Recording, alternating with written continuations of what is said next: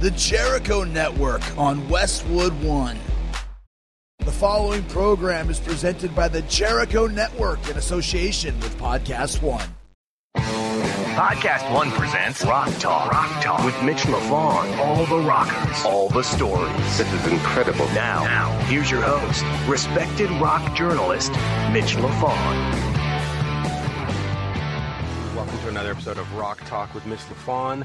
Joining me, not one, not two, but three guests this week. Up first from, or formerly, of the Eagles, it is Don Felder talking about the REO Speedwagon Styx United We Rock Tour, plus writing Hotel California and a whole bunch of other stuff. On the second side, we come back with George Thorogood. He is having a party of one, or certainly that is the name of his new album. And then we finish with Mike Skill of the Romantics. They are on their 40th anniversary tour. But first, before we get to all that fun stuff, I have on the line with me Joshua Toomey of the Talk to Me show. He's got his own show, formerly of, was it Primer 55? Is that it, Josh? Yes, sir. Yes, and, listen, I've been talking at the beginning of every show with different guests. We did band versus brand a couple of weeks ago. On the last episode, we talked about our bars killing the live music scene, but there's something here that I find interesting. There's a record store or a record chain in Canada called Sunrise Records. And a few years ago, they were 5 stores. And this 30-year-old guy, 30-something guy called Doug Putman, came in, bought it over, and has been expanding and expanding and expanding. More than 50 stores opened up. By the end of 2017, hoping to have 85 stores. They bought out the HMV chain, which in Canada had gone bankrupt. Now, if you've gone anywhere in Europe, the UK especially, you have seen HMV stores for the last 30 years. In fact, that is where I bought my Use Your Illusion 1 and Use Your Illusion 2 albums when they came out back in, I guess, 91, 92 was it? So the chain's been around a long time, went bankrupt.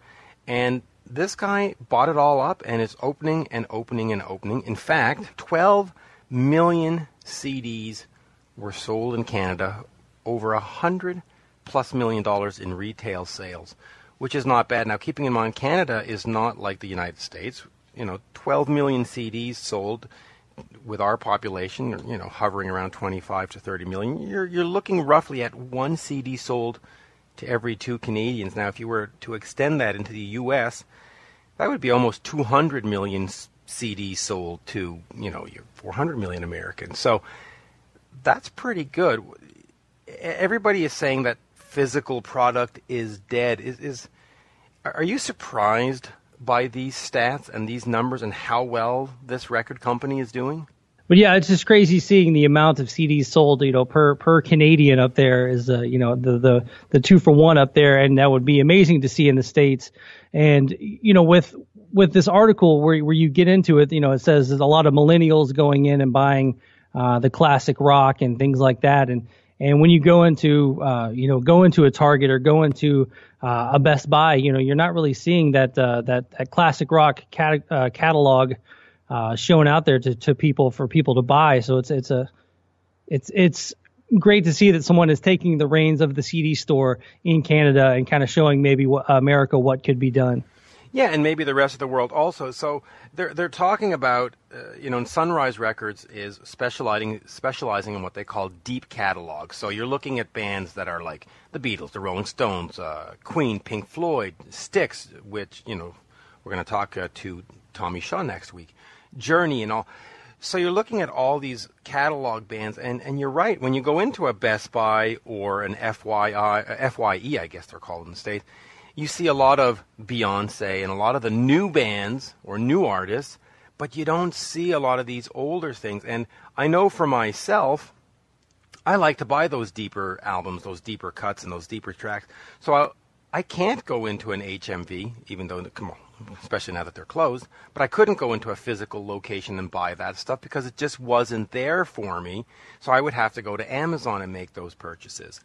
And the other thing is the fans of Beyonce and some of the newer artists Well, they're not going into the brick and mortar stores either because they would rather just get it on Spotify or on Apple Music.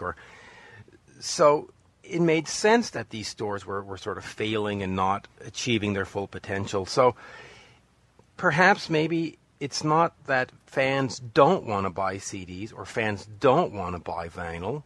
Perhaps it's just the stores that were selling them the wrong CDs and the wrong vinyls, right? Is that what we're gathering here from this article and what's happening up in here in Canada? Well, what I'm seeing too is what you were saying about, the classic rock and all the article states that millennials are going in and buying the classic rock, buying what their parents listen to. So I'm almost wondering if it's part of like a nostalgia type thing for the kids, for the kids to go in and like, oh, this is what my parents did. They went in and bought a physical album. And the article states that 70% of the catalog in the stores is, anywhere between a year and a half to 3 years old or older. So it's not necessarily, they're not selling a ton of, like you said, Beyonce. They probably sold a bunch of Adele because Adele sold a bunch of CDs.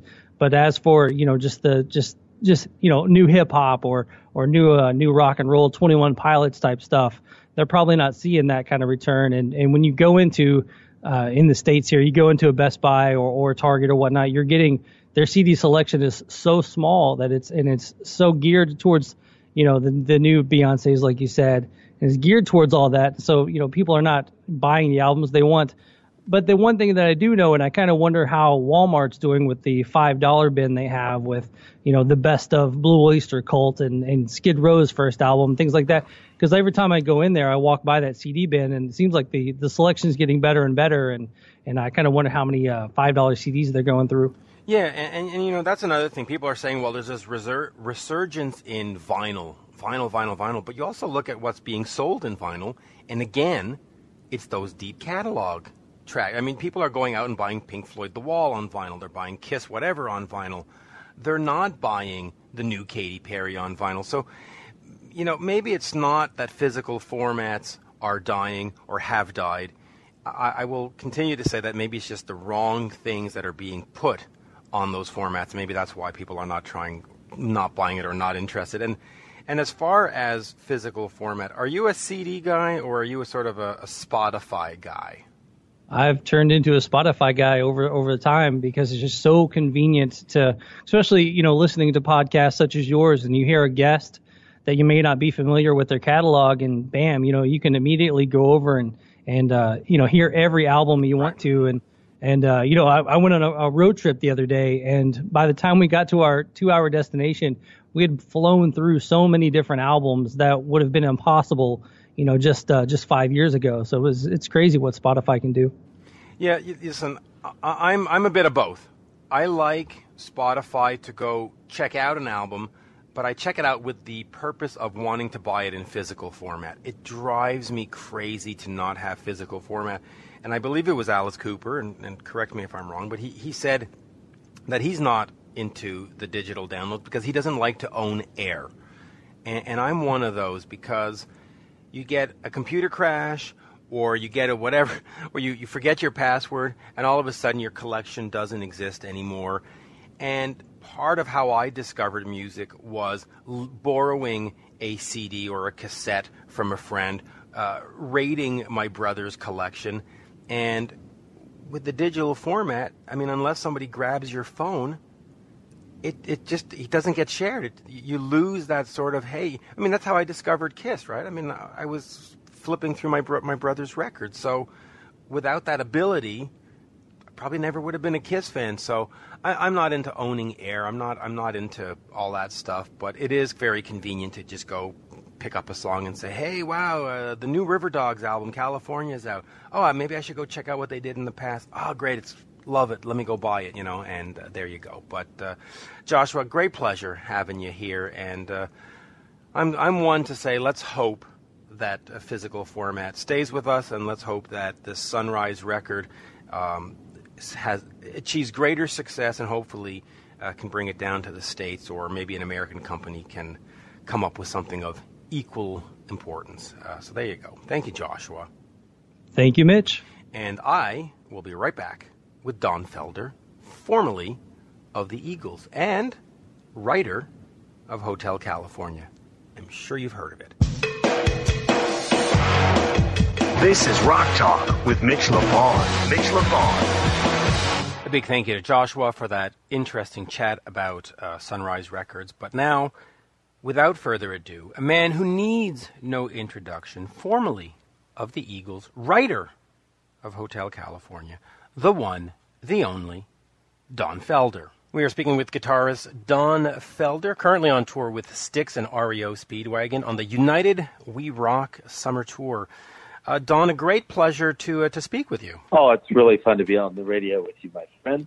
Yeah, absolutely. Now, here's the thing that I find difficult in speaking with someone like you is that you've had such a storied career that for every 5 questions I ask, I'm going to be missing about 50. So let's just start with this tour and the package, and just talk to me about working with the Styx guys, because you've obviously been on tour with them in the past.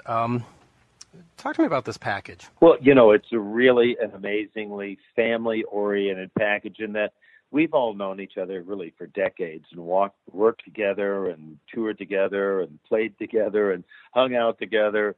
And there's just a really great family vibe. It doesn't have any sense of ego or hissy fits or any of that sort of stuff going on. We play golf together. We go to dinners together. We sing backstage together, make up songs, just have fun doing it. Then we go out and do almost 4 hours of just hit after hit after hit after hit from all 3 bands. And there's a few little surprises along the way, which I don't want to reveal too soon, where people will be disappointed or know what to expect when they come to the show. So it's just a lot of fun, and 4 hours of really good fun rock and roll. Yeah, it really is. Now, in terms of new music, the last time that we've had a new album from you was Road to Forever in 2012, extended edition in 2013. Is that something that still interests you, to get into the studio and put together a collection of new music? I'm 7 tracks into finishing a new CD, probably for the first quarter of 2018. I have a lot of guest stars on it with me that I can't disclose at this moment, but it's a lot of fun working with a lot of people that I've known, played with, toured with, wrote with, done stuff with back in the 70s. Just a lot of fun to go in and write and record songs with other guest artists as well. And it's just a really fun rockin' record. So I've got 5 more tracks to do when I finish with this United We Rock tour, and we'll have it out for the first of next year. When you get into the studio to do a new album like this, do you look back at sort of the history and say, okay, I need to make something that sounds like that from 1977 or 1970? Or is it sort of this freedom of whatever comes out, it'll be what it'll be? I think it's the latter. I don't try to sound like anybody. I can't help but sound like me.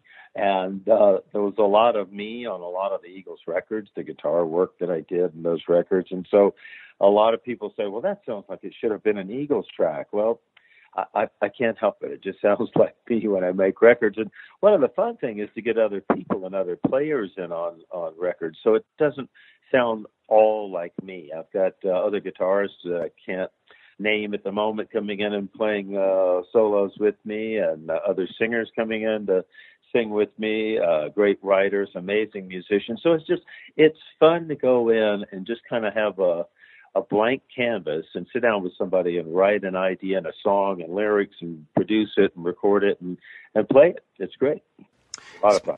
Oh, I can imagine. Now, speaking of the Eagles, you wrote, of course, Hotel California. Years ago, I was speaking to Doug Fieger of The Knack, and he told me that My Sharona was this golden albatross, in the sense that the song became so big that he could never seem to top it, and yet it gave him his house and his pool and all. Is it possible for a song to get too big? Hotel California was such a ubiquitous hit that, was everything you did after always sort of compared to that? Did the record company sort of say, yeah, but we don't hear another Hotel California? Well, there's a certain uniqueness about a song like that, or a song that has just, worldwide kind of global acceptance, that it's really hard to try to duplicate it. You didn't try to create that to have that impact in the first place. It just sort of happened by whatever magic happened to be in the combination of lyrics and vocals and music and guitar parts, and just sort of happened that it was received that way. So I've never had the approach that I need to go out and try to make another Hotel California.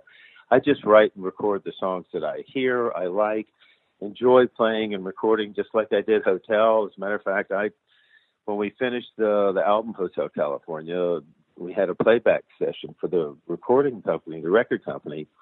We played it, and after Hotel finished playing, Don turned around and said, "That's going to be our single." And in the 76, I think is when that came out, 76, 77, AM radio wouldn't play anything over 3 minutes and 30 seconds long.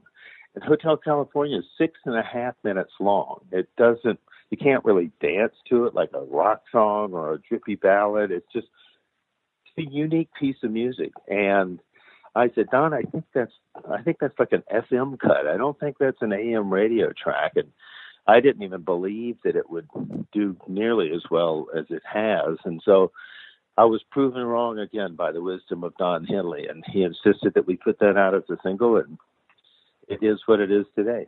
Yeah, well, you certainly can't dispute the fact that I guess he was right about that. Being such a long song, though, do you think that it changed the course of radio in the United States? Because you're right, especially coming from the 60s with the Beatles and, 2.5-minute songs, did it sort of change the industry where people said, oh, okay, maybe we can do 6-minute songs now? Well, I think between that and Stairway to Heaven, the disc jockeys loved it because they could put that record on, talk for a few seconds to introduce it, and then they could go outside and have a cigarette break. They had a 5 or 6 minute break where they could actually leave the control room or go grab a cup of coffee or go to the bathroom or something. It was like a nice place and a way for them to have a little break. So in that regard, yeah, I think it did. They had something that was popular that they could play, and it's kind of suited them as far as getting up out of their chair and having a break at the same time. So I think it all just went on to change the kind of the format for radio. It really did. Now speaking of changing the course of history, you met Bernie Leadon years ago. How did he affect your career? Because he sort of dragged you along to California, and then the rest is sort of history, right? Yeah, we had this band in high school. He actually replaced Stephen Stills in this band. Stephen and I had a band when we were 14, 15, something, and Stephen took off and moved to California, and Bernie showed up like a month later and wound up taking over that slot in this band. And we became great friends. He was just a bluegrass country music master with 5-string banjo, mandolin, pedal steel, acoustic flat top guitar. I didn't own any of those instruments. I only owned electric guitars. So we went to the store. I bought an acoustic guitar. He bought an electric guitar, and he was playing electric guitar in this band. I was playing acoustic guitar in this bluegrass band with him. So we kind of influenced each other. My introduction to country bluegrass music was through Bernie, and his introduction to playing rock and roll was through me and that early band. And finally he left, moved back to California, and kept calling me and saying, you got to move to L.A. This is where the music scene is. And I was in Florida, and then I was in New York, and then in Boston, working in the business, making records and playing in bands and stuff. But he finally convinced me to pack up and move to L.A. And when I got there, I slept on the floor of his house for a couple of days until he left to go on the road, and I found an apartment. And he was not only a great friend, but a big supporter and a big help in just getting me to where I had the opportunity to be seen and heard in the music business. One of the sort of most profile ones was, of course, working with Graham Nash and David Crosby back in the early 70s. Coming out of the 60s, those were sort of perhaps an American version of the Beatles. I mean, certainly well-respected and well. Talk to me about getting that gig and then the decision to join the Eagles, because the Eagles weren't established yet. Was it a gamble for you to pack up and say, okay, I'm moving over? Yeah, when I first got to L.A., one of the first bands or jobs I had was working with a guy, sort of like a Bob Dylan type acoustic guitar, writer, singer, kind of folk guy. And he had written a song called Outlaw Man. His name was David Blue, and it was on the Eagles' Desperado record. And so Graham had produced David Blue's solo record. And on the record, David Lindley, who's just a magnificent musician, had played electric guitar, slide guitar, mandolin, just all these instruments to embellish what David was doing. And so Graham wanted to have David Blue open for the Crosby Nash tour. So they hired me to do all the stuff that David Lindley had been doing on the David Blue record. And they hired David Lindley to play with the Crosby Nash band. So we were on the road, and I would sit and watch Crosby Nash show every night because it was just spectacular. The vocals, the songs, everything about it was just wonderful. And David Lindley got really sick. So Graham called me up and said, come up to my room and bring a guitar. So I went up to his room, and he says, you have to play our show tonight. David Lindley's sick. And so we sat there, and I ran through all the songs with him. I pretty much learned the songs just from watching them. Went out and played the David Blue opening act, and then went back out and played Crosby Nash, and we had such a great reaction and such a good time that they actually sent David Lindley home the next day because he was sick, and I wound up playing the rest of that tour together, doing both shows. And then whenever Crosby Nash went out, they hired me to go out with them. Now, I got a call from Glenn to come in and play slide guitar on an Eagles record called Good Day in Hell. And I went in just like any other session, and Bernie was there, and I'd met the guys, hung out with them, jammed with them before, and we played this track, recorded, I think it was 2 hours or something. We worked on it, and I went home, took my stuff, and the next day I got a call from Glenn asking me to join the band. Now, I had heard from Bernie for years about the turbulence and difficulty and just arguments, and like somebody was quitting the band nearly every day. And I was married, and my wife was pregnant, about to have my first child. And I was with Crosby Nash, and they were paying me $1,500 a week, which in '74 was a lot of money. And I didn't know how long this whole Eagles thing was going to work, or if it was going to last a month or what. So I had to go ask Graham Nash what I should do. And he said, you should absolutely, definitely join that band. That's a great band, and you never just want to stay a sideman for the rest of your life. So I joined the band, and the rest is history. Yeah, it really is. After you left the Eagles in the early 80s, you concentrated on family, but also work for the movies. Why not, at that time, just sort of go straight into forming a new band? You had the name, you had some, excuse the word, but you had some heat, right? I mean, you were a hot commodity. Why not get into another band or embark on a more extensive solo career? You did put out an album, but you sort of stuck to, being a session guy and putting out film soundtrack songs. I wanted to stay home. My kids had grown up for the first 6 or 7 years of their lives with no dad. And I wanted to be, a soccer coach and drive carpool and be Mr. Mom and, just be there for my kids. I didn't want to go back on the road. When you have young kids, it's really hard. In those days, there was no FaceTime and no fax machines, and you just happened to call the house if they were there and someone answered, you could talk to them.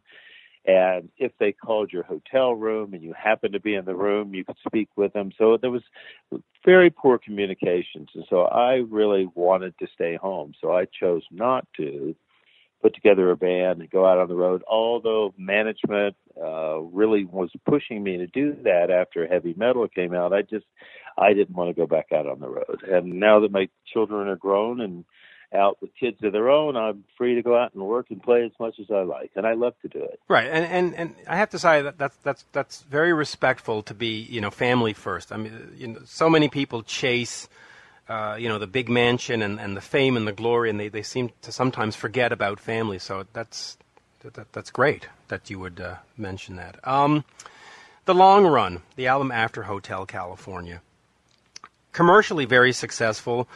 Was it successful, though, in terms of, musically? Were you happy with it? Because it sort of got panned, but there was also this, well, it's not Hotel California. Good album for you, or a difficult one? It was a struggle. The writing was really difficult. Everybody had set that bar at Hotel California to write, record, and perform as good, if not better than that. And it became very difficult. There was such pressure with that follow-up record that I think we got to a point in the record where Glenn was not singing a hit. He was only singing one song, which was called Teenage Jail, which was so not radio-oriented that he got really upset and left the studio and got on a plane in Miami and flew back to L.A. And finally, we came up through Bob Seger with the song Heartache Tonight.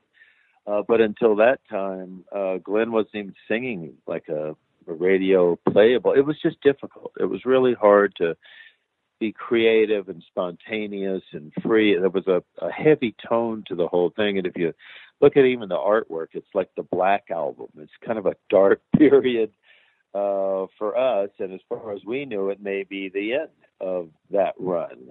It had been a quote-unquote long run that we had been doing compared to a lot of one-hit wonders. But the way it was going, we just didn't know that we were going to, stay around for another year or so. So it was just a difficult record. I think musically there's a couple of great songs on it.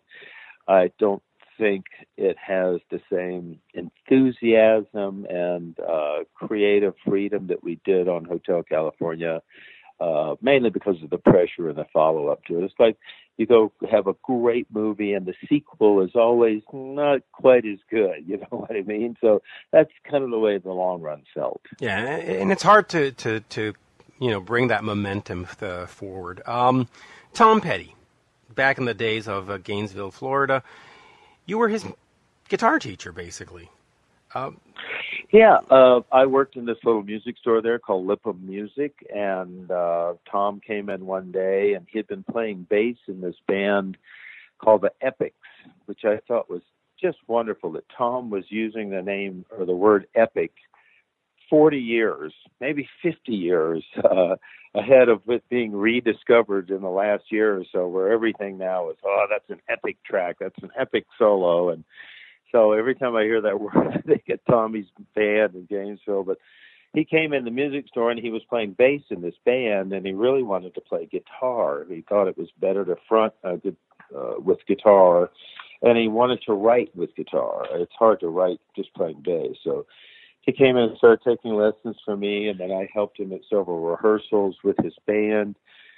He had two guitar players that would just thrash artlessly and just didn't know that one should play rhythm and one should play lead, and the lead guy shouldn't play when the singer is singing. You play around the holes, around the singer. It just kind of just helped him with some of the arrangement. And Tom was, even in those early days, had just a really kind of strong stage presence. He would sell you on whatever he was doing just by his attitude on stage. He was just so committed and so strong and self-confident that everybody bought it.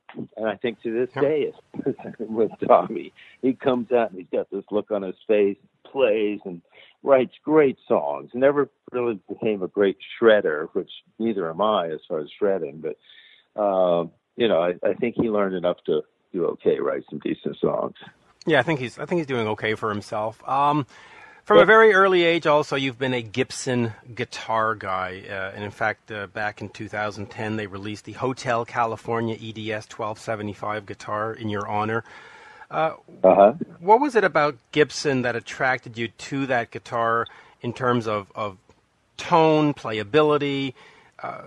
Why a Gibson guy? Why that commitment to the brand?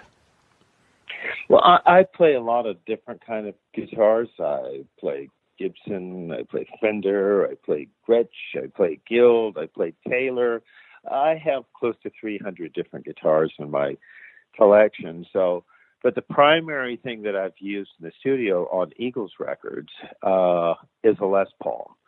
And I've also played Tellys on records, Strats on records, all sorts of other guitars, Gretsch's on records. But the most iconic things, like the solo on One of These Nights, the solo on Hotel California, were all that my original 59 Les Paul through a Tweed, a 57 Tweed Deluxe, and just has a certain sound. And it seems like that just seems to resonate when Joe played a Telly or a Strat, and I played a Les Paul, and Glenn played his Les Paul Special with P90 pickups in it. There was like a really nice combination of tonal separation. You could really hear clearly each guitar part instead of a big mush. So it wound up, I got stuck being a Les Paul guy. Joe played Les Paul on some stuff too. I played Strat on stuff. We'd trade and reconfigure that threesome of guitar parts by changing guitars, and it kind of changed the sound as well. It really did. And I see we're running out of time, so I'll finish with these two. The autobiography, Heaven and Hell, My Life in the Eagles, that came out in 2008. Difficult to write that book? Was it cathartic? Was it vengeful? Was it just, I just want to have my point of view out there? Looking back on it, how did that turn out for you? Was there a catharsis for writing that? It never really started out to be a book. I failed ninth grade English and had to spend summer school in English class making up English so I could go on to the 10th grade. So the last thing I ever thought I would become would be an author. But when I left the Eagles and I went through a divorce from my wife of 29 years in the same 12-month period, everything I knew in my life had changed. My band, my business, the company that I owned a third of, my touring, everything, all that gone. My wife, my family, my home, all that stuff gone. So it was a time for me to sit down, and I started out with a series of daily meditations every morning for about 30 minutes. And I would go back meditating on a specific point of my life, back to my childhood when I first started playing music, and how my parents had encouraged me, and, everything that took place. And as I came out of these daily meditations, I would scribble down those recollections and insights on legal pads. And pretty soon they started piling up on my desk.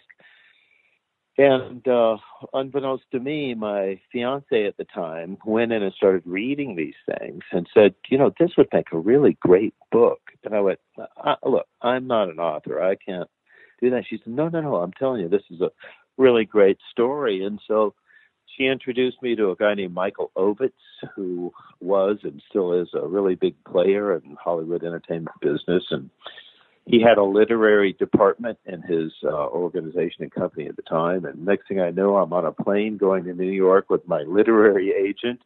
And we haven't even written the book. We have a 2-page kind of synopsis of what this book is going to be about. And so I have 5 meetings there with big publishing companies. And I'm on a plane coming back, and I've got 5 offers from the 5 companies that we met with. And then I have to decide, am I going to write and publish a book or not? And after I thought about it, it felt like a really good way to really put out my whole life, not just the Eagles part of it, but just my whole life. So I went in and had all those notes transcribed into a computer. We could go through and edit, clean up stuff. I had a editor at the publishing house that I decided to go with, help me tidy up things. I had a lot of review to make certain things were chronologically accurate and legally accurate. And finally I said, yeah, this is a really good story. I'm proud of my life, warts and all. So here goes. And I published it. So wound up on the New York Times bestsellers list, and I never thought a failing 9th grade English student would write something that wound up on the New York Times best-selling list. And it must have felt good, I guess, to get all that stuff out and, off your conscience and just put it out there. Very, very cathartic. It was very cathartic. Their greatest hits, 1971, 1975, one of the biggest selling records of all time, in fact, probably the biggest selling. What is it about the Eagles and that music and that collection that just speaks to so many people around the world? I mean, why is it not just, double platinum and the impact? Just talk to me about the impact about that collection and the band and why it's so revered. I think musically it was the first bridge between old school country and the rock and roll of 60s and 70s, early 70s. It was sort of like the combination or fusion of the first quote-unquote country rock. And now you listen to almost everything out of Nashville in one way or another. It sounds like Eagles records. It's just sort of, it was a new approach to writing and recording and a happy merger between country music and rock and roll. So I remember seeing the Eagles before I joined the band. They were opening for Yes right after their first record. They were wearing cowboy boots and bell-bottom jeans, and I think Glenn had a black cowboy hat he would wear on stage, and it was really like country rock music, and I couldn't figure out why they were opening for Yes, which is this English kind of, totally different music band. But it worked, and they got their coverage out and exposure, and people loved it. Yeah, they really did. Putting aside all the lawsuits and all that nonsense, and excuse me if that's not the right word for it, but looking back, are you proud of what you accomplished with the Eagles, or is it just regret after regret? No, I think that it was a very magical combination of talent, creativity, writing, vocals, guitar parts, arrangement, producing, recording, engineering, including Bill Simsek, and all the different members of the band, between Bernie, Randy, Timothy Schmidt, Joe Walsh, all the different configurations kind of always had some magic to it. And it seems like, to me, the favorite combinations were when Bernie was in the band, and then right after he left when Joe came in the band. And there was a shift there between country to more rock with Hotel California. And it was a magical combination, in my opinion. Yeah, it really was. And, who knows, right? But, Don, absolute pleasure. Yeah, I really enjoyed this, and thanks for taking the time to do this for me, and I hope we can do it again in the future. Yeah, hopefully when you have that new album, I'd love to get another, because we left out so much. We didn't talk about Duane Allman. We didn't talk about the one song you got to sing with the Eagles, Visions. We'll do that next round. Thank you, Don. All right, thanks. Cheers. Bye-bye. Bye-bye. You're listening to Rock Talk with Mitch LaFon. Rock Talk. Hey, Mitch here, and are you in the market for a new car and want to see what others have paid? Well, in order to feel confident and comfortable that you are getting a fair price, you need pricing context, information that empowers you to feel confident. With TrueCar, you will see what other people in your local market paid for the car you want. From there, you can connect with a local TrueCar certified dealer and enjoy a more confident car buying experience. Using TrueCar, you can easily find the car you want. TrueCar will show you what other people in your area paid for the car you want. Now that you know what a fair price is, you can feel confident. Once you register, you'll see real pricing on actual inventory. This is a competitive pricing offer to you only by TrueCar certified dealers for an actual vehicle on their lot. It's pricing you'll see before going to a dealership so you can feel confident when you show up. With TrueCar, you can connect with a local certified dealer of your choosing so you can enjoy a quick, easy buying experience. TrueCar customers are more likely to enjoy a fast buying process when they connect with TrueCar certified dealers. TrueCar users save an average of $3,000 off MSRP. When you're ready to buy, visit TrueCar to enjoy a more confident buying experience. Some features not available in all states. Have you heard Spike's Car Radio? It's comedian, actor, writer Spike Ferriston sitting on the porch in Malibu talking with some cool people about cool cars and life in general. My first guest is Jerry Seinfeld. He's right here. He was all right. Don't try to hug him. Chris Hardwick. I could feel everything on the road. I mean, it was Right. basically like unprotected sex for driving.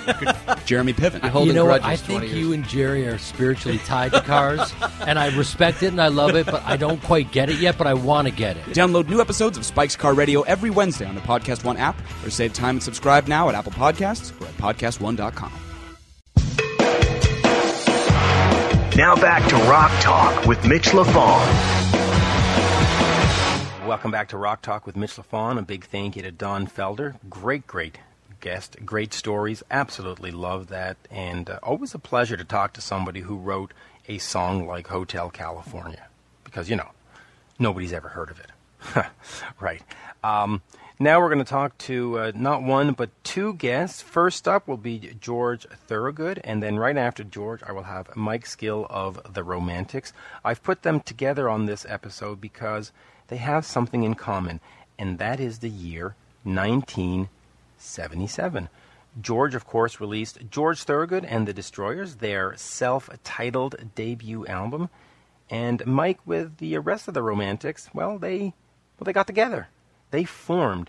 They are currently on their 40th anniversary tour, so we'll talk about that in a few. But first, let's focus on George. He's got a new album called Party of One, and it really is a unique concept because it really is George. One. It's him on guitar, his voice, his everything. There's nothing else but George on this album, which is absolutely fantastic. And once you get to hear it, you'll understand it's exceptionally heartfelt. So we'll get to that. The other thing about George is he likes to bust the chops of interviewers. We've now done 3 interviews, and he refers to me always as Montreal Mitch, which is sort of a fun name. But what's fun about this one is that, I get along with him, and we have this give and take, and it just makes for this really sort of fun vibe and energy when we do these interviews. So we'll start off with George Thorogood, and then stick around to hear about the Romantics, that song that they have, Talking in Your Sleep. Listen, one of my absolute favorite songs of all time. In fact, just as I'm saying it now, I can hear the words conjuring up in my head, and I'm going to have to get to George here, because otherwise I'll start singing for you, and that would be problematic, I think. So here we go. Without further ado, the one, the only, George Thorogood. We are speaking with George Thorogood. The new album is Party of One. And George, I've actually been sent in advance, and I've been listening to it. It is very, very powerful. Just the fact that it's so stripped down, the emotion and the feel just sort of seeps through. Sort of talk to me about this album and doing it really by yourself. Well, it's the first time I've ever attempted anything like this, Mitch. I have cut, a couple of solo pieces on albums here and there, 2 or 3 of them. It's the first time I ever did anything like this. So we made certain halfway through it to start selecting material that were artists that were very close to me, or artists that influenced me or I listened to when I started out. So that's where a lot of the emotion and the passion came through, because, going way back, I remember almost within like a week, I discovered Hank Williams and Robert Johnson at the same time. I don't mean I discovered them. I should say it was the first time I was exposed to both those artists, and I couldn't figure out which one was greater, Robert Johnson or Hank Williams. Now that's an interesting spot to be in. So going down the line, the first blues person I ever heard or saw was Howlin' Wolf on Shindig, and at that same performance, coincidentally, was the first time I ever saw anyone play slide guitar, which was Brian Jones playing Red Rooster on the slide. And then so when I decided to do No Expectations, which Brian Jones played slide on, I said, well, this is all just making too much sense to me. It's all falling into place here. And what are the odds that the first slide I ever heard was Brian Jones, and the first blues guy I heard was Howlin' Wolf at the same time? So I said, well, doesn't it make sense? And I said, they said, what song can you play by the Stones you can play alone? And that would happen to be it. Like I said, maybe it was just fate. Maybe I was destined to make this record. Who knows? Yeah, and but when they talk about a solo album, usually they'll bring in a full band of guest musicians, and why the concept to really just be you your voice and a guitar and not have a session drummer or a well-known, bass guest or something? Why just you alone? Because that's what Rounder wanted, and they're the label. I mean, they were the company that wanted to do this project, and that's was part of the the deal to do that, because I was going to do that with Rounder when I started out, but it never did. It never saw the light of day, so to speak. And years later, we ran into Scott from Rounder, and we discussed this, and that's what they wanted, so that's what I gave them. Yeah, and it turns out great. So, in fact, your first 2 albums were out on Rounder. Talk to me about that relationship with that label and the importance of Ken Irwin and Scott Billington in your career, because I guess without them giving you that sort of first chance back in '76, we probably wouldn't be speaking right now. It's absolutely true, because I was just having a devil of a time getting any. I had no representation really for our band. We didn't even have an agent or a manager or anything. So, plus I didn't do any originals then. And although we had a really good live act and some really interesting material, which I thought was enough to get on a record label, and all the fans that came to see us and other artists we work with, Brownie, Sonny, Hound Dog Taylor, Muddy Waters, people like that, agreed. They said, well, you guys have to be on record. So I was thinking, well, we have to find the right label. So Rounder showed a little bit of interest. They were very polite. They never said no to me. They didn't say yes, but they never said no. So I kept, on that. And then finally one of them came to see us play live, and that's pretty much what did it. They said, well, we're going to record this band. One record, see how it goes. And that moved on to a second record. But it wasn't easy at first. And besides, they're a bluegrass label. They're like they make albums like people make documentaries. You follow what I'm saying, Mitch? Yeah. It's not your standard commercial label. It's not even a major label. I didn't realize that at the time. I said, well, that's what they do. They record unusual artists, like street musicians or someone from the Allegheny Mountains or something, and they document one record, then they move on. And I didn't know that. So it took me several years to figure out. Now I know why they were kind of balking at us. And it's not that we don't like what you do, we're just not that kind of label. So, but my thinking was, I got to have some label. Somebody's going to cut bourbon, scotch, and beer before I do, and I'm going to be done before I even start. So I won't say I was desperate, but I was very, there was an urgency there with me to do this. So we kept the relationship strong over the years and decided to do this. Now, you mentioned One Bourbon, One Scotch, One Beer, of course, the John Lee Hooker song. The version included on the album comes from Rockline, and we all know that Bob Coburn, the host, passed away not too long ago. Mm-hmm. Talk to me about, first of all, including the version from that show, but what did that show mean to rock, to your career, and what did Bob mean? Because, up in Canada, we never really got a sense of Rockline, whereas if you speak to an American fan, it was the soundtrack of their life through the 70s or whatever, through the 80s and 90s. Talk to me a little bit about Bob and Rockline and using that version of the song. It was one thing when I went into do his show. I did Bob's show several times, and I would always bring a guitar, and they'd say, well, why don't you play something?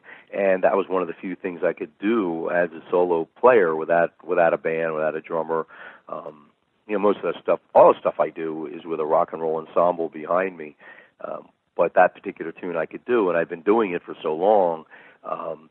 And like you said, Rockline with Bob Coburn, that's like an institution in America, especially on the West Coast. So to be called back time and time again, and it was like being asked to come back on the Tonight Show, time after time. It was an established institution in music, and Bob was right there. So I said, well, you don't want people to turn the radio off while you're doing your show, so play one of your hits. Can you play one of your hits alone? And I said, how about this one? And then they kept it. I didn't know that they kept it. Then I heard it on the radio one day. I was doing something. I said, I didn't even know it was me playing, and I heard it was years later, and I heard it playing, and I went, wow, that's pretty heavy. Who is that? Is that Taj Mahal? Is that John Hammond? Who is that? That cat's bad. He said, no, that's you. I said, what? Because I had never heard it. So we searched and said, well, we're going to put that piece on the record, if not just for Bob, but That's the best I can play that song. Yeah, and it sounds great. Now, the album, of course, has different cover versions of, like we said, the Rolling Stones, John Lee Hooker, and stuff like that. Years ago, you famously said in an interview to Rolling Stone magazine, somewhere around 79, why should I write songs when Chuck Berry already wrote them all? I'd rather learn... I said he was one of them. Right. I said all the great songs have been written. Right. And, people scoffed at me, but that was like about 11 or 12 years before the birth of classic rock radio. Now, classic rock radio happened, in the early 90s? Yeah, somewhere around there. Around then, yeah. Okay, so if you listen to the bulk, 75 to 80% of the music that they play on classic rock since then is from about, 1955 to about 1975. So I didn't know it, but I guess I was speaking the truth because that's generally what they play. That's most of the time when you hear rock classic radio is what rules the airwaves. That's what people are now growing up on that, not just listening to it and on a nostalgic way. There's been people who spent a lifetime growing up on these songs. So at that time, I was thinking, when they said all the great songs have been written, do you know a greater rock song than Jumpin' Jack Flash? No. Roll Over Beethoven? What's that? Roll Over Beethoven? Right, exactly. Right. My point exactly. You know a greater rock song than Stairway to Heaven? Or A Whole Lot of Love? And that's what you hear. So that's all I was saying at the time. I was just... Those first two albums around were projects of mine to expose some very obscure material that I think people should know about these songs. And since Elvin Bishop or John Hammond or the Stones or any of those people have not recorded these songs yet, then I'm going to. But that was basically what it was going to be. That's those first two records for that reason. To expose these songs. Never to say, I'm going to start writing songs. I said, what are you kidding? Can you write a song like a Rolling Stone? Me personally, no. Exactly. Me personally, either. So I was saying, what's the point? It's just, and then later, that's pretty much all we hear now. Is those tunes from that time, especially from about 65 to about 72 or 73. When was the last time you didn't hear "Rockin' Me Baby" on the radio? It's on every day. Yeah. Why? Because it's a rock classic. That's why it's played so much. Yeah, and you look also in terms of 2017 and 2016 at touring, what they call the classic rock acts or the heritage acts are the ones that bring in the greatest grosses because people just keep wanting to go see those songs being performed live. There's a specialness to us. Now, of course, Chuck passed away earlier this year. Talk to me a little bit about what he meant to you because he really sort of changed the game, maybe even more than the Beatles and Elvis, because he was sort of number one, right? I would have to say, if I had to put it on one hand and figure 5 artists who are the most important artists in music. I don't know anything about jazz, or I'm not all that familiar with classical music or reggae or even country music, but in the world of blues and rock, I think there's only really 5 artists that are the most important artists ever. Robert Johnson, Hank Williams, the Beatles, Bob Dylan, and Chuck Berry. They're the big 5. Those are the ones that made the strongest impact on every artist in the world. Am I wrong? No, not at all. Those are them. Yeah, and then Chuck Berry's one of them. What Chuck Berry said when he said, roll over Beethoven and tell Tchaikovsky the news, that wasn't just a music phenomenon. That was a social phenomenon. He could have easily said, move over Eisenhower and tell Richard Nixon the news.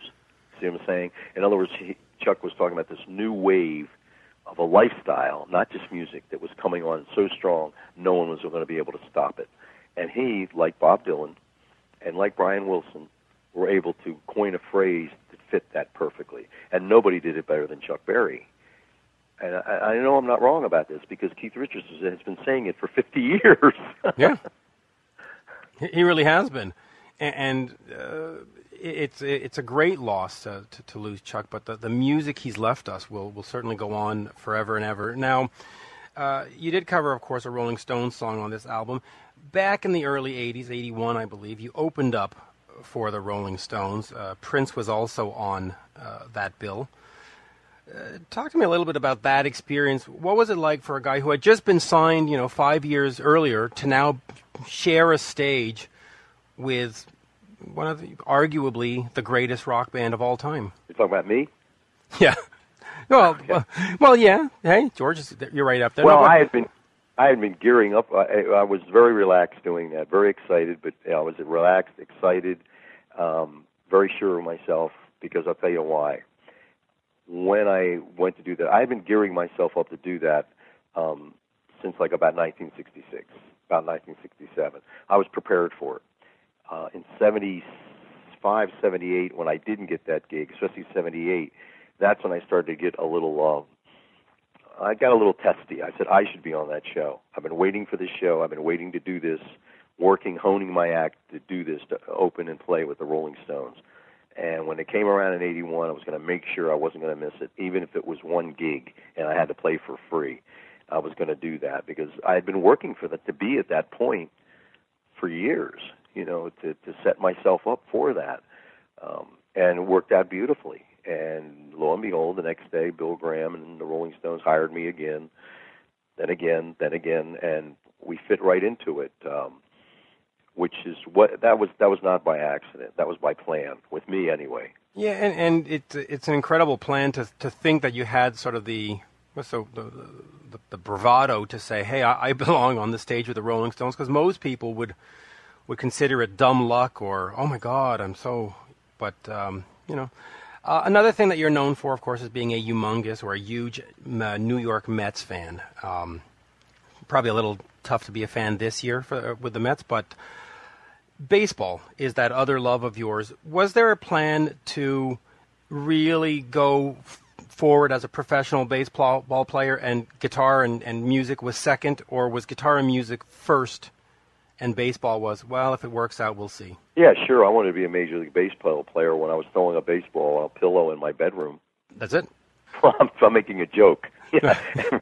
Every kid when they're 12 years old, no, I never, that crossed my mind maybe for about 2 weeks, and that was about it.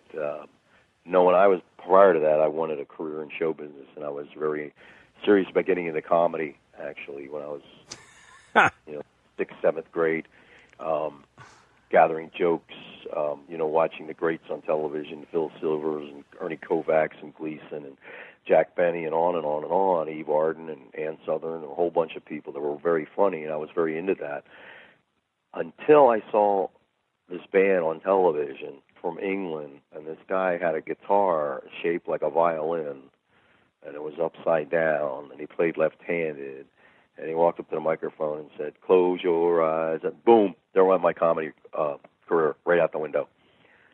And then a year later, I saw the Stones doing Satisfaction on TV, and I said, that's it, forget it. I'm gone. The hook was in forever, just like anybody else, just like Springsteen, Tom Petty, and Mellencamp, Chrissy Hines, and everybody else. After they saw the Stones, they said, that's it, that's where I'm going, that's what I'm going to do. And you never look back. You've been known to be very anti-drug and very determined to get, stay in shape. You're always part of a baseball team, and you always had this stuff going on. Was it difficult through the 70s and 80s to maintain that and not get dragged into that scene? No, it wasn't difficult at all. For one thing, I need my rest. I need my energy. It was a trio, and I do all the singing and all guitar playing, so I couldn't mess around, and I looked behind me and saw what happened to, Janis Joplin, what happened to Jimi Hendrix, and countless others. What happened to them, and I was thinking, I don't want that to happen to me. And another thing was, I couldn't afford any of that stuff. We got free beer. That was it. I didn't have the kind of money, and plus, it was against the law. I didn't want to go to jail. I said there was all these elements. It wasn't a moral issue, believe me. It was just a practical, sensible thing with me to say, you got to stay away from that, because do you want to go to jail, George? I said, no. Okay, you want to die? No. Can you afford this stuff? No. Do you have an expensive lawyer that can bail you out at any time? So, it wasn't anything I even gave a second thought to. Yeah, and now in terms of this solo record, Is there a plan to maybe do another one down the road, or was the experience pleasurable, or was it difficult? Because now everything, sort of lay on your shoulders. If it's great, it's your shoulders, and if it's bad, it's your shoulders.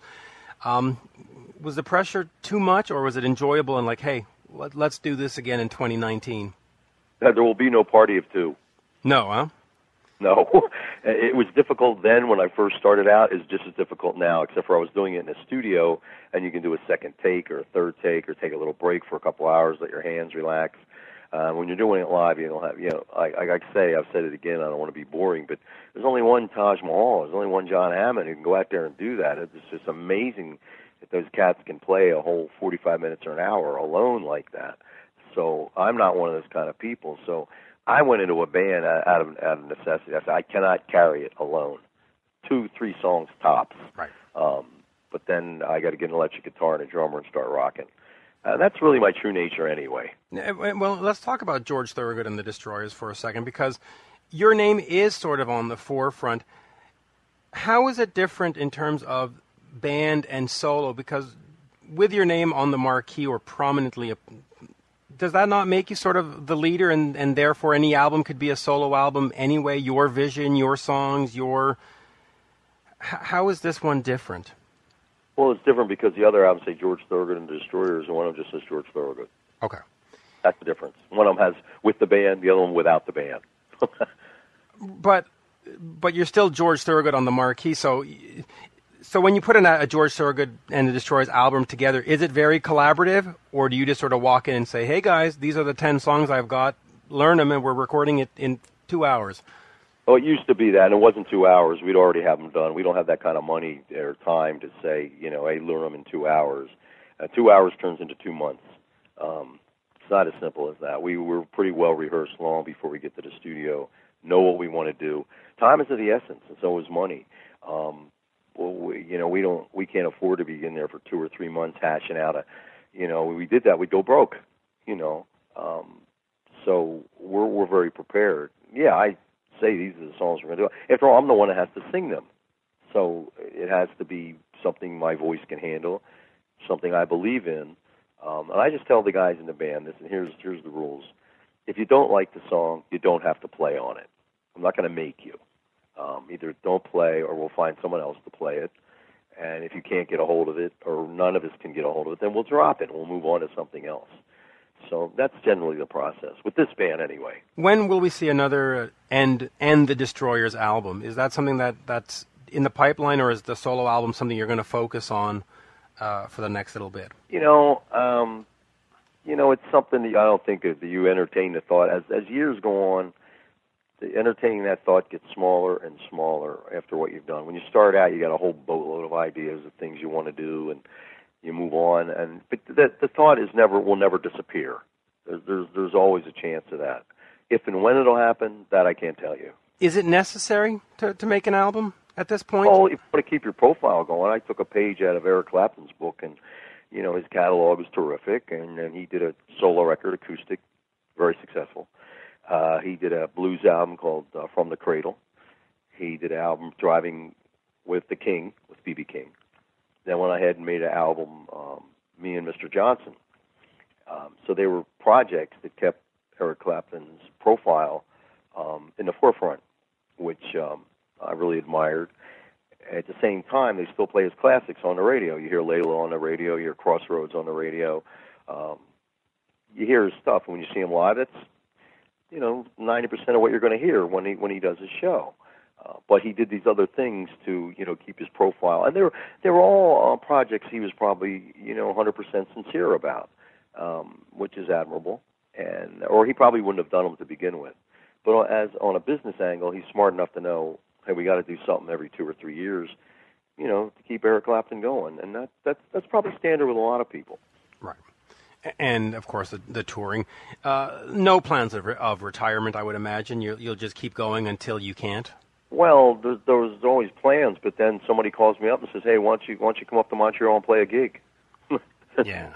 Then when we do that, we say, okay, and they say, well, while you're up here, why don't you come play in Toronto? Yeah. I'm like, well, okay, well, while you're up there, why don't you play in Ottawa? you see how it works. I see how it works, and unfortunately, there are no Canadian dates that I've seen for the next few months. But you are coming up to Vermont, so I might have to drive out and see that one. And I'll finish on this today. In '82, you released the Bad to the Bone album, of course, spawning one of the most ubiquitously used songs ever. What did that album, not just the song, but what did that album mean to you? Is that sort of the one that launched you into that next sphere of your career, or is it just an album like any other? It did and it didn't. Okay. It did get us on MTV. It did get us a deal with a major record label. That it did. We made the record for one reason, because of that song, and then filled out the rest of the album with other songs. But we needed that tune to sustain or take a step up to where what we were doing before. Rock classic radio did not exist at that time. MTV did. So we got to get Bad to the Bone on MTV. That helped us a lot. But when rock classic radio picked it up 7 or 8 years ago, that's when Bad to the Bone started to really happen. But we needed that tune, because you always need another tune. But I was like, you got to have something that has you can't play Bourbon Scotch and Beer for the rest of your life. That one song. You got to move on. Try to get something that's closer to the rock world, because I played with the Stones, played with Jay Giles, and I saw how our audience responded to our act, and the people in the audience were 99% rock fans. So I said, well, this is what you got to do. Come up with a rock album or a rock song. Yeah, you made 2 very interesting blues records with Rounder, but you've got the ear of radio and MTV. Find something they'll dig.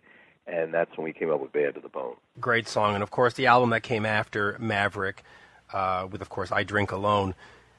Just another classic. I mean, I remember, being 13, 14 at the time, just buying those albums, and it was just a different world from what I was listening to then, Huey Lewis and early Kiss and all that. And then you come in with these songs and you go, whoa, that's refreshing. And here we are all these years later. Still refreshing, George. Always a pleasure, by the way, speaking with you. It's always a pleasure speaking to you, and always a pleasure coming into your beautiful city, and I hope to visit it soon. Yeah, hopefully you'll be up in Montreal soon, and if not, we'll encourage folks to head over to the Vermont gig I believe it's in August. Well, I would appreciate it if you come over and say hello to me. Absolutely. Always a pleasure. Thank you, George. Right. Bye-bye. Cheers. Bye-bye. You're listening to Rock Talk with Mitch LaFon. Rock Talk. There you have it, folks. My interview with George Thorogood. New album is Party of One. Let us move over to the Romantics, another band that had 1977 as a special moment in their career. Of course, the band has some of the greatest songs from the 1980s. What I Like About You, which was later covered by Poison on their Poisoned album, 1 in a Million, and my personal favorite, Talking in Your Sleep. So I sit down with Mike Skill of the band. We go over the entire career, why they formed, how they formed, what happened, what didn't happen, the 40th anniversary, the current tour for 2017, and much more. Without further ado, because we've taken up a lot of time with all the other interviews, here is, from the Romantics, the one, the only, Mike Skill. We are speaking with Mike Skill of the band The Romantics. Of course, the band has been around for 40 years. 40th anniversary this year, Mike. Let's just talk about that first, by the way. Hi, Mitch. How are you doing? Hi, Mitch. Good. Great to talk to you. Yeah, sorry. I get so excited about these interviews that I forget all the small stuff. But yeah, pleasure to be here and pleasure to talk to you. But you know, What I Like About You, Talking in Your Sleep, 1 in a Million, all these songs were sort of the soundtrack of my life, and it's sort of strange to sit here and think, this band's been around for 40 years. Yeah, I'm living it. Tell me about it. It feels like about 10 years. Really, it doesn't seem that long. We still work. We're still in a good sort of way that we can still go out and do it. You know, it's the three of the original guys up front. Me on guitar. I originally played guitar in the first 2 records. The Romantics and National Breakout, two records, and Wally Palmer on vocal well, in the middle on guitar and vocals. I'm on guitar and vocals, lead guitar and vocals, and Rich Cole on bass and vocals. And along the way, about 12 years ago, we picked up a drummer, Brad Elvis, from a group out of Chicago, the Elvis Brothers. We're kind of a pop, hard rock, really Buddy Holly-ish kind of rockabilly thing, pop thing. Kind of Beatles, Buddy Holly, and Stray Cats.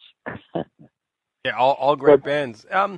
But yeah. You know, there is that thing about songs, right? I mean, the songs I mentioned, they're partly responsible for why you're still here 40 years, because they're so powerful and so recognizable that fans just won't let you go away.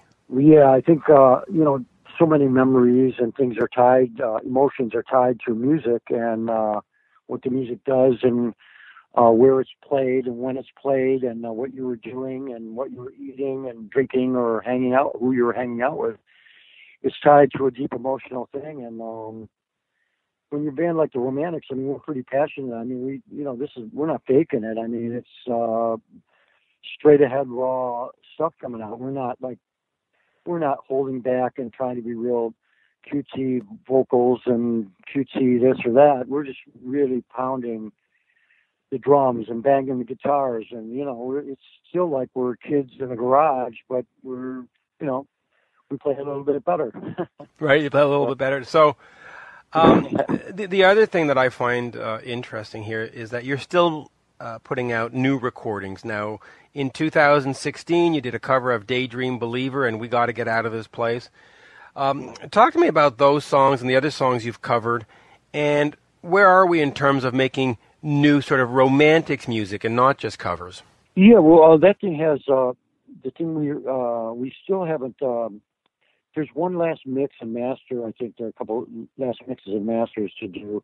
We were on the road the last couple of years. We did the Rick Springfield stuff and all that, and opened for them. And you know, we added that whole raw new wave thing to that show and that tour. And we didn't really get to finish it completely, but we did put out some stuff to kind of carry us over into the new year, this year. And we did get out. We Got to Get Out of This Place by the Animals was a slower version. The drummer Brad suggested picking up the beat a bit and it's got a great bass line, and it almost is like a soul song from the 60s. We Got to Get Out of This Place we turned it into, and it's really pretty raw. That's a cover, and then we did Coming Back Home was a song we came up with, and that's an original, and Wally and I, and then there's another one that hasn't been released yet. It's called Outside Interest, but it's not out yet. We're trying to get out 2 more songs in the next month or so. Maybe an original and a cover, or at least a cover, one or the other or both. So, and then I'm still writing all the time, and I've got my own little studio. And what I usually do is I'll come up with something and either hit where Brad lives in Chicago and go in the studio and record guitar and drums, and then pass it down the line, head into Detroit or whatever. Or we all get together when we can pull it off. We all get together and, like we did for this EP, this LP that we put together with the covers, the full-on EP. Yep. It had Daydream Believer, We Got to Get Out of This Place. I did a version of I Fought the Law, stuff that we kind of grew up on. Stuff for sure that we grew up on. You know, I Fought the Law. I think every 2 or 3 bands that have done it, that Clash and Green Day, they didn't really put the solo in, and I grew up like hearing the solo and the way the vibe of the original Bobby Fuller 4.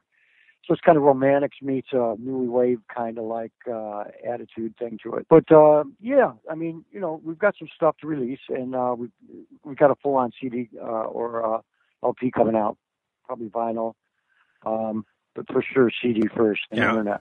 Yeah, I'm looking forward to that. When do you think when will that be out, do you think? I'm trying to just finish. I'm trying to get out just 2 songs at the moment, and then as time comes into the summer, I'd like to get the rest of it all out, the whole thing.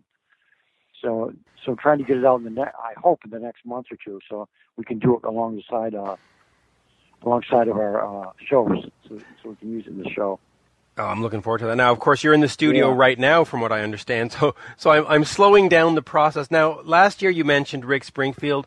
Those shows included on different dates. It was Rick Springfield, the Romantics, either The Fix, Night Ranger, or Loverboy. Just a fantastic package. I mean, great pairings. What are we seeing for 2017 in terms of shows? Is it just the Romantics doing the 40th anniversary alone, or are we doing more pairings of that nature? Yeah, we're always working towards that, trying to put together a good package, and we're doing the same thing. We'll be with Smithereens, I think, on a couple things. I think we're with the B-52s on the East Coast somewhere. Rick Springfield again, and there's a bunch of things. It's a mix. This year's more of a mix than a tour with one person, with one group. The thing about Rick Springfield, he's a little underrated as a rock and rocker. He's really a good rocker, coming out of Australia and then moving to LA when he was really young. But he cooks on stage. He's a good performer, really good performer. So it was really fun. They watched our show. We hyped up the audience for them, and then they went on and took it from there. So it was really good. Yeah, Rick. So, Rick's great. Rick is absolutely fantastic. Let's look back at the band's history, and we'll start way at the front here with Nemperor Records. Put together by Brian Epstein of Beatle fame, Beatle management. How did you come to the attention of Brian? Well, that was actually, it was the other way around. Nat Weiss was partnered with Brian Epstein on the U.S. side for Beatles. I think it was Northern Songs or the Merchandise or that kind of thing. It was the East, the American version of what was going on over there. Nat Weiss was the attorney that partnered up with Brian Epstein, and then he formed his own label in the early mid-70s, right, with Stanley Clarke and a few other groups. We kept hitting. We put our band together in '77, 4 decades ago, and we were asked to open for the MC5. They were reformed, a couple of guys, MC5, and it was all radio people and record people, and we kind of just slayed the crowd. We took them by surprise with our short pop, our straight ahead rock and roll and pop songs, with the new wave attitude, and the look and everything. We kind of just took over, and we had a single out in about 2 weeks. We had I think Tell It to Carrie and I Can't Tell You Anything maybe came out on Spider Records, and then we started touring the East Coast on all the little clubs in Toronto and Ohio and Cleveland and up in Philly, all over the place. The Rathskeller in Boston, Club Hurrahs in New York. We played early on. We played the CBGBs. We were supposed to play on the weekend of the blackout in 1977. That was the first year we were together. Right. There was a blackout. We were supposed to play that night or that weekend at CBGB's, and the blackout stopped that for a week. I mean, the whole city was shut down for a week and a half or so. Oh, I remember that. They made headlines for everybody, sort of stealing everything, and sort of it was like the Lord of the Flies. Yeah, well, I know. Yeah, it got a little crazy because it's the heat of the summer, July. I mean, and everything's 80, 90 degrees, and in New York, everybody's crowded together. But we were supposed to play like that night or the next night. We pulled up to the CBGBs in front and looking for Hilly Crystal and the owner, and next thing you know, we're waiting for him to come over from somewhere, and then the power just flashed off. Everything went out about 6 o'clock or 5 or 6 o'clock in the afternoon or whatever it was. And then we were out of gig, and I think we held over and came back. We came back later on, but we did play there finally. But no, we were all over the place, playing everywhere, all the little clubs. Like back then, New York had actual punk rock clubs and new wave clubs, and LA had it, Boston had it, and maybe Chicago. But everywhere else, you had to go into a place and like a disco that would have a rock night or a punk night or a new wave night, or like a gay dance club, like where they would have music all night till 4 a.m. or something. you could get in on there on a Wednesday night and they'd have new wave music or something. And we did that up in Toronto at David's. The club David's had new wave in the middle of the week. The rest of the night it was just a disco. Anyway, we put a single out and we hit the road. And we kept playing New York, and we got the interest of CBS was looking at us. We had talked to Capitol Records, said helped finance a 4 or 6 song demo. Right. And then those demos we owned, so we put those out through Bob. Bob Records, and got noticed by Nat Weiss, his A&R guy, Patrick Clifford, who's down in Nashville now. But they had Steve Forbert. That was the other guy I was trying to think of. Steve Forbert was on Medford too. Yep. Kind of a folky guy. But anyway, they liked it, and they wanted to groom us, and we had good pop songs. We got a producer, went into the studio, and we had a guy that could pull the best out of us. We weren't too happy because it was a real how do I say it? It's a real not degrading, but you're going to the studio, you're doing all these live shows, you have these songs you've written for like 3 or 4 or 5 years, and you go to the studio and you're actually getting, the producers are cleaning the songs up, taking away a lot of the raw edge. Attitude. Yeah. But and my point is that I think even though that affected us mentally and emotionally, musically wise, and we always wanted the rawness to come out, and what that did is I think the bit of polish we put on it made those songs last longer.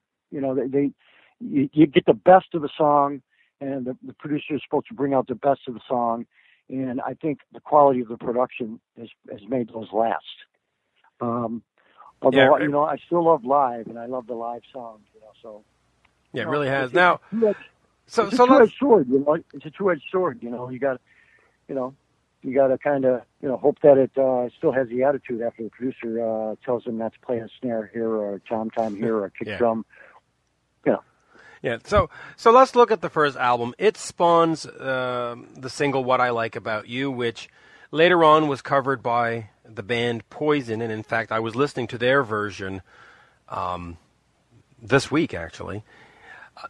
That song, it holds up. Yeah. I mean, we're looking at 37 years old, and it still sounds great. And of course, you had a hand in writing that. So, just talk to me about that song in general, and how you put it together and what it's meant to you. Well, growing up in the '60s, and it influenced learning guitar in the later '60s, '67 or so.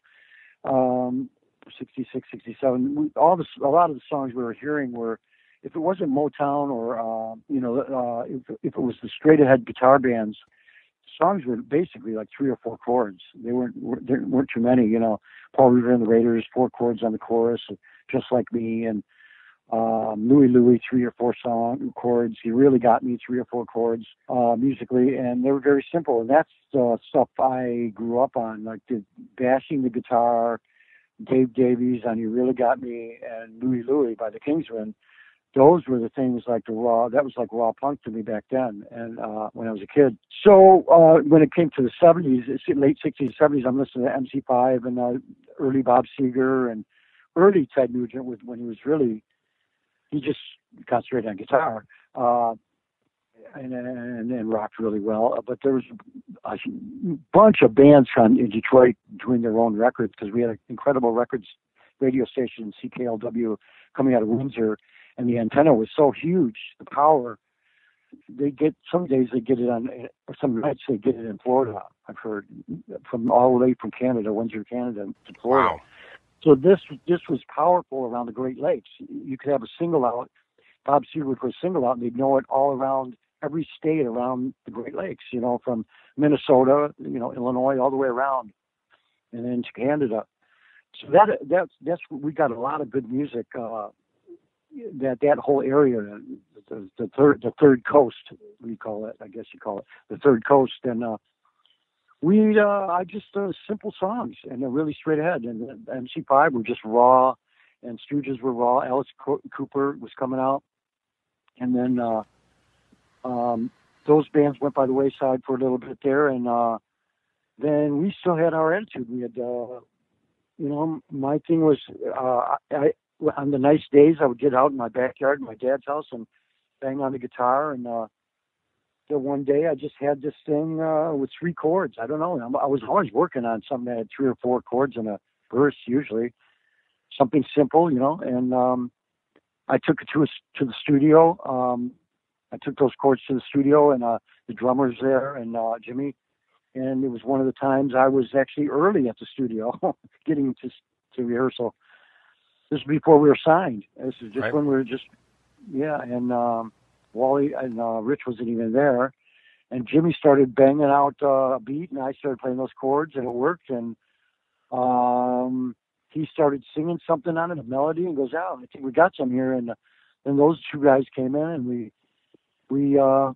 had that whole thing. I mean, just kind of laid into it. And eventually, somehow along the way, I suggested the Haze because of Latin Loopy Lou from Mitch Ryder had Haze in it, and the Yardbirds had Haze in there over under Sideways Down. Yep. And then Chuck Berry had the hey, well, yeah, living in the USA. Yep. That kind of thing going on. So it's bits and pieces of just influences. It's not, it's not like an out and out like trying to be somebody else or anything. It's just inspired rock and roll and a conglomeration of influences. It's just a great. I had a couple chords for the middle part. Wally said, "What about this chord?"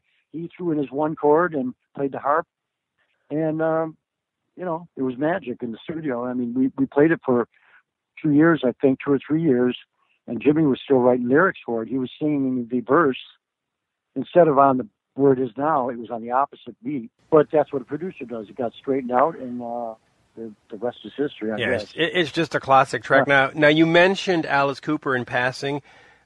For a while you had Johnny B. Bandajek in there, and he, of course, played on Alice Cooper's albums.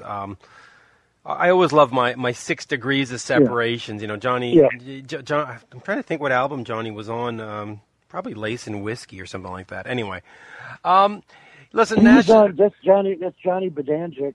Yep. He's an incredible Detroit drummer. Yep. 15, 16 years old, and Mitch Ryder, and they moved to New York. They go to New York. They do Devil with a Blue Dress, and they had 4 songs before that.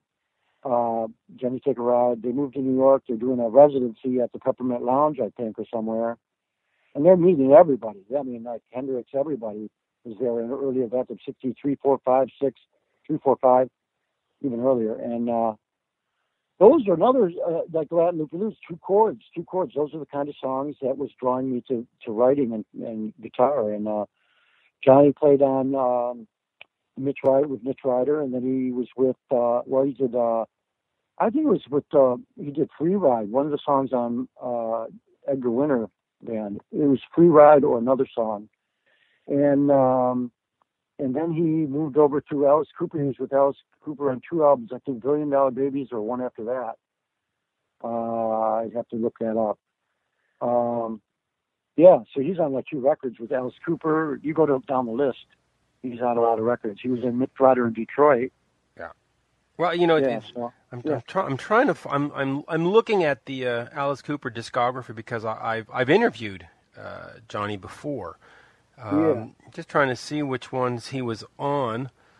Wonderful player. Yeah, he was with us. He recorded on 6149.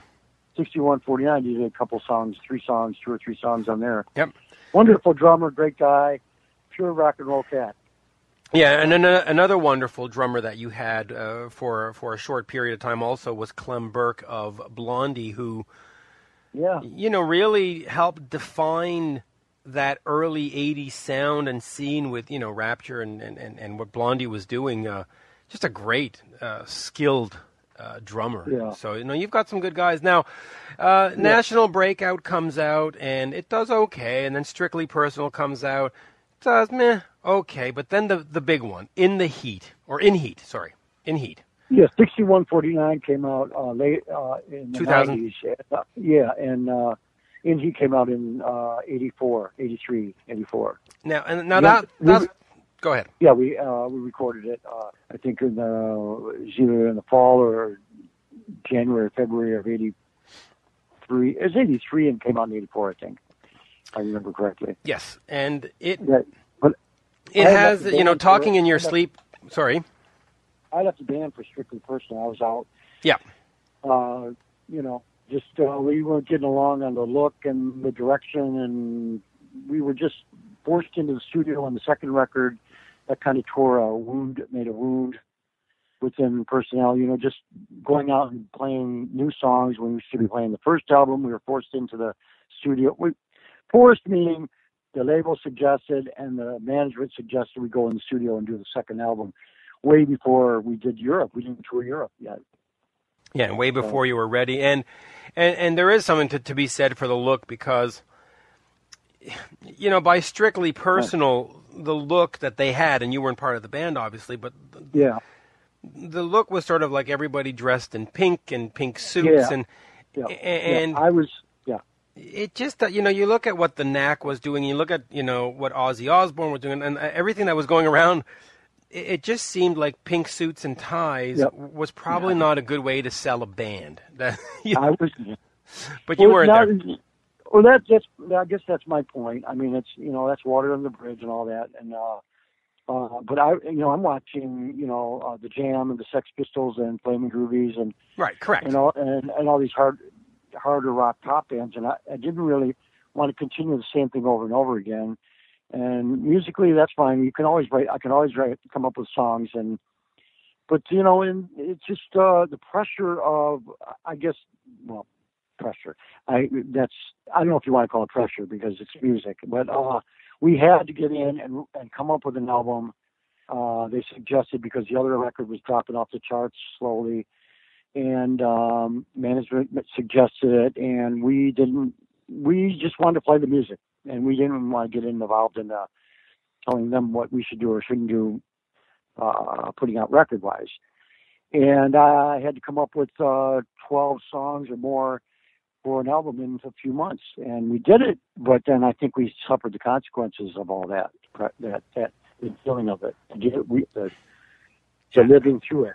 Living through it, and it just created a chasm and whatever, things happen, and I was asked to the band after Strictly Personal flopped, and being a main songwriter, a lot of times I come up with the initial songs, parts, and then I'll say, well, what about this? Check this out, and he'll take it and add a melody to it, but it came back in, and I had some fresh blood back in the band and fresh ideas, and things were happening in England at the time. XTC and was coming out, and who else? The XTC and all those kind of dance, pop, hard soul records were coming out. Spandau Ballet, the new Romantic Things. Duran Duran was coming through. Yeah, Duran Duran was just coming out, right? And the one that did Black Coffee in Bed. Black Coffee. Yeah. Is that Gino Vanelli? No, that's about Black Cars. No, I'll think of it. Anyway, but In Heat comes out and you're back on the charts. 1 in a Million, which is a great song, goes up to number 37. Talking in Your Sleep, which is by far one of my favorite songs of the 80s, goes to number 3. And it's amazing to me because, I'll go sometimes a year or 2 years without hearing it, and it'll pop on Sirius, or I'll put it up on Spotify, whatever. And I can sing the words to it as if I had been listening to it every day of my life. It's just such a memorable song, right? And I'm sorry about that earworm. Oh, I know, but I love it. I mean, I'm singing it into my head right now, so it's great, But just talk to me about that album, and of course you coming back, and of course changing roles because you went from lead guitarist to now you're playing bass. Talk to me about that whole coming back and changing the roles and the album's success, and of course In Heat right after Strictly Business does great, and so does it give you a little bit of a Wally, look at that. Well, it still takes a band. It still takes a band. I mean, I always influenced by a lot of straight-ahead guitar players in the 60s. Fred Sonic Smith from the MC5, Wayne Kramer, Ron Ashton from the Stooges, and then all the guys from Alice Cooper, man. Dick Wagner from the Frost in Detroit. And anyway, Dick Wagner, by the way, a good friend of mine, passed away not too really? long ago. Yeah, I love Dick, and I would talk to Dick all the time. He even cut a song for me for a tribute album I did. He did every time I look at you, a Kiss cover that he had. He was great. They were kind of like a Beatles of the Detroit area of the late 60s rock. You know, you throw in a little bit of the peace and love vibe, and his songs were really good. I mean, but then what he did with Lou Reed, and then what he did with Alice Cooper, "Welcome to My Nightmare." I mean, hello, that is I don't want to call it classic rock, but that is rock that is just classic at a top level. I mean, it's next level. If you read books by Lou Reed and articles and his interviews are hilarious. He hates interviews or he hates questions. Yeah. But I could see how Dick Wagner fits in there with that sound. Some people like blow that record off, but Dick Wagner and Steve Hunter, who was in Mitch Ryder in Detroit with Johnny B. Yep. They both, the tandem, if you listen to Rock and Roll Animal, the guitar work, incredible guitar work, incredible. Oh, I mean, absolutely. And then, of course, Steve and Dick went and did Alice Cooper, and then they ghosted on an Aerosmith album. They ghosted on a Kiss album. Those two guys together. We knew that in Detroit. I mean, it was always like kind of a hidden thing, but we could tell with Aerosmith. That's what always got me about Aerosmith is the fact that I knew that Steve Hunter was on there playing that stuff. Yep. And now I know why. Yeah, and Steve is still out there. He's currently working on a solo album, if I'm not mistaken, and returned to Alice. When did he return to Alice? He returned to Alice, I guess, somewhere around 2011, 2012. Did about a year with him and then had to come off the road again. But that tandem, I mean, that's right up there with, the Thin Lizzy guys. They're right up there with, Aerosmith, Joe Perry, and Brad Whitford. That is a killer tandem. Well, if people can go back on their phone or on internet and get the Frost live album, that's Dick Wagner. And then from that, you go to Mitch Ryder Detroit and the band Detroit. Then that's Steve Hunter. And then you put the two together and they're on the Aerosmith and the Alice Cooper stuff. It's just incredible guitar work. Great stuff. Out of Michigan. Once again, I have a thing on my Facebook is we love Detroit guitar players. Why we love the attitude and energy. Oh yeah. But, back to talking in your sleep. I played bass in high school after I learned guitar. Jimmy, the drummer, I met him in 8th, 9th grade, and they needed a bass player, and I was playing guitar with another band in high school, and I just started jamming with them. We played high school dances and stuff. And you'd open for bands like Bob Seger would play a high school, and you'd be one of the bands opening, or Ted Nugent, or Savage Grace, or the Frost, SRC. All these bands were playing like Catholic school dances, and we'd be opening for them, our little bands. And but I was playing bass, and then I was always playing guitar still while I did that. And the band Romantics came together. The idea for the Romantics was, I saw the Melody Maker. I remember this incredibly, saw the cover of, it was either cover or inside sleeve of a Melody Maker magazine with Paul Weller of the Jam with his white and black shoes and his skinny pants and a skinny tie. And then the Flamin' Groovies album came out, Take Some Action, with Dave Edmunds producing. And I went over to Marino's, Jimmy's house, and then I just said, man, we can do this. I can play it. I can write this stuff. This is the stuff I grew up in. And I wasn't planning on playing guitar. I was probably play bass. I was just going to write songs. And we asked numerous guitar players in Detroit. They wanted to join, and most of them were into doing like longer. Well, I want to put this nicely because I'm not deriding it. They were into playing Led Zeppelin and more like anthem rock, more arena rock stuff. And we were getting into the basics, raw, simple rock and roll. And along the lines of Chuck Berry and George Harrison and guitar playing, and none of them really wanted to do it. So I just was forced into the spot. But I welcomed it. So anyway, that's how I ended up back on guitar. And then when In Heat happened, they asked me to come back. I agreed. I had been working a little bit in the studio, but I came back on bass with the thought of still working guitar, which I did, and writing. And I had that bass line. I had the Talking in Your Sleep bass line, the verse bass line. And it's basically like a Motown influence thing, and that kind of thing, Motown or Philly or whatever you want to call it, soul thing. And then we were in the studio, and we had finished all the tracks that we were going to release for In Heat, and we had that one last thing. And we're going, what should we do? We need one more song. And the producer, Pete Sully, goes, well, what about that one thing you had on bass? And so he started messing with it, and I go, here's a verse. And then we pulled the piano, electric piano, into the studio, the control room, and we all sat around and just said, well, how are we going to get this? How are we going to adapt this? So we came up with a turnaround bridge at the end of the verse, and then we came up with a chorus, and then we all kind of like chipped in for the words, the title and the chorus. So it's kind of it was a group effort in the end, but influenced by my bass line. So yeah, good. Yeah, it's a great song and one in a million. And we'll touch on this real quick, but then after In Heat, there was all kinds of shenanigans with your management or oh boy. Yeah. Lawsuits and all this, which is what kept the band from recording and being a band, basically.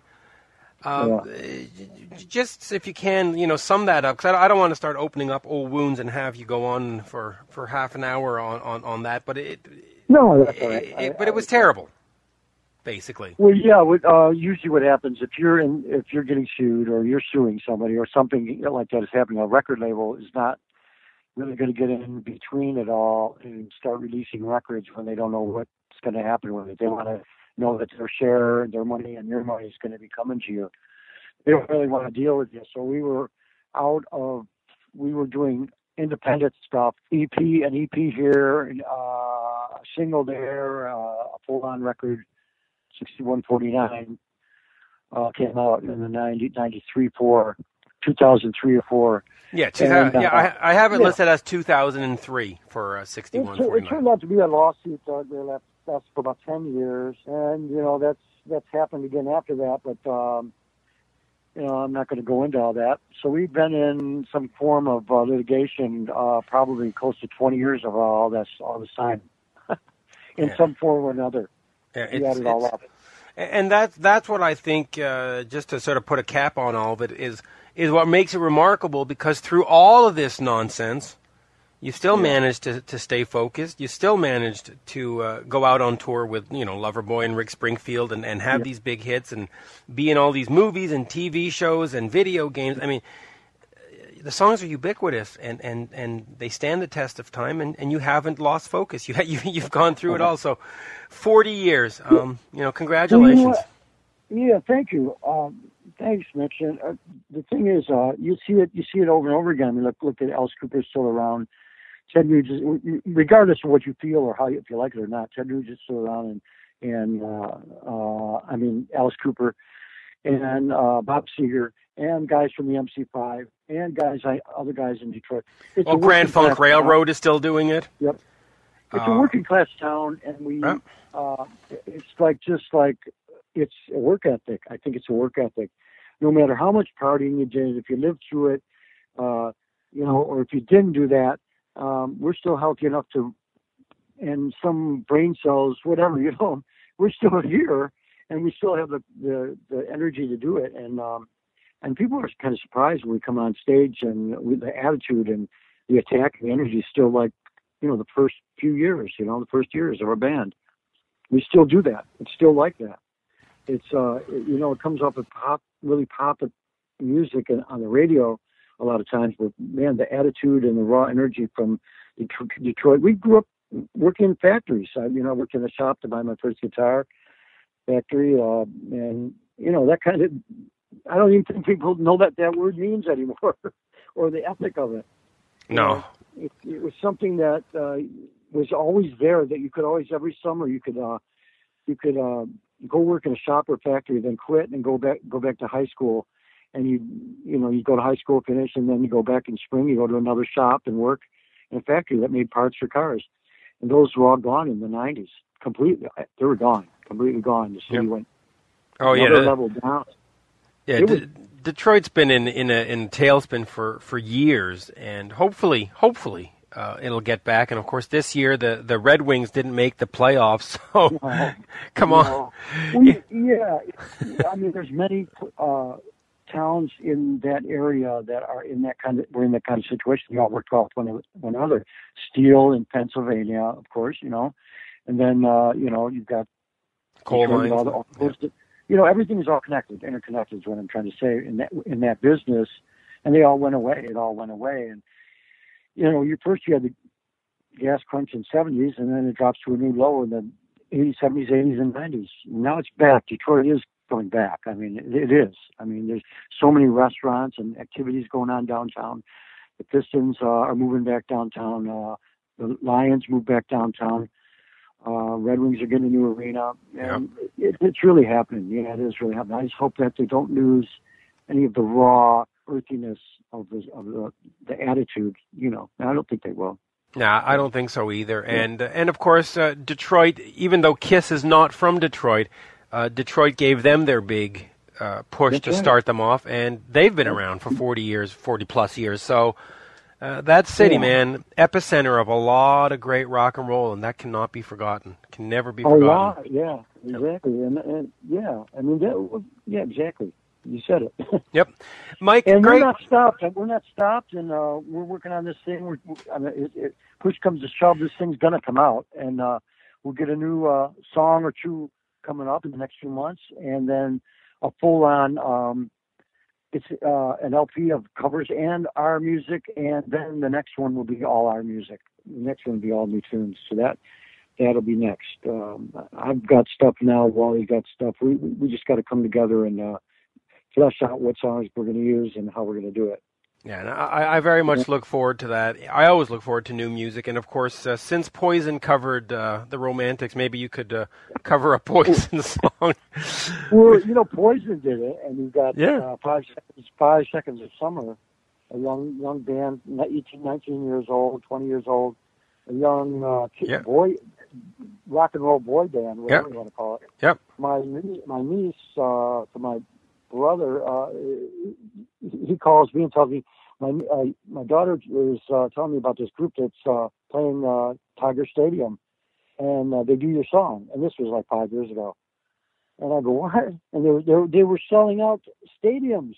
And the last song in their set's What I Like About You.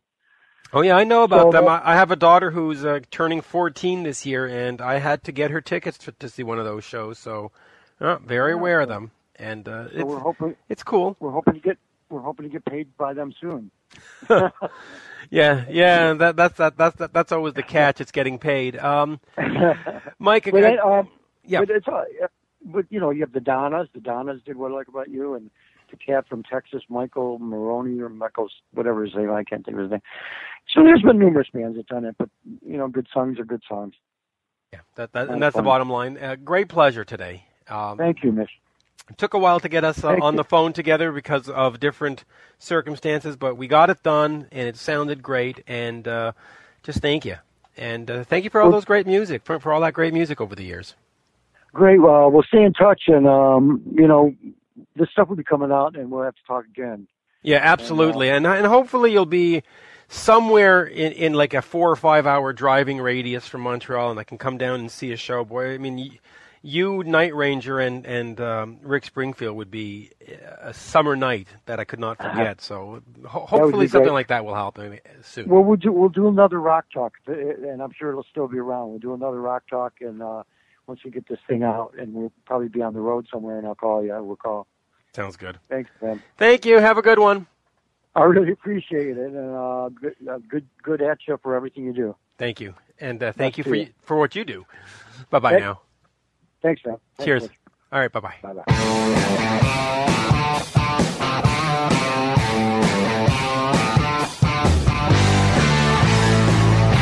Download new episodes of Rock Talk with Mitch LaFawn every Monday at Podcast One and on the Podcast One app, or you can subscribe at iTunes. And don't forget to rate, review, and share.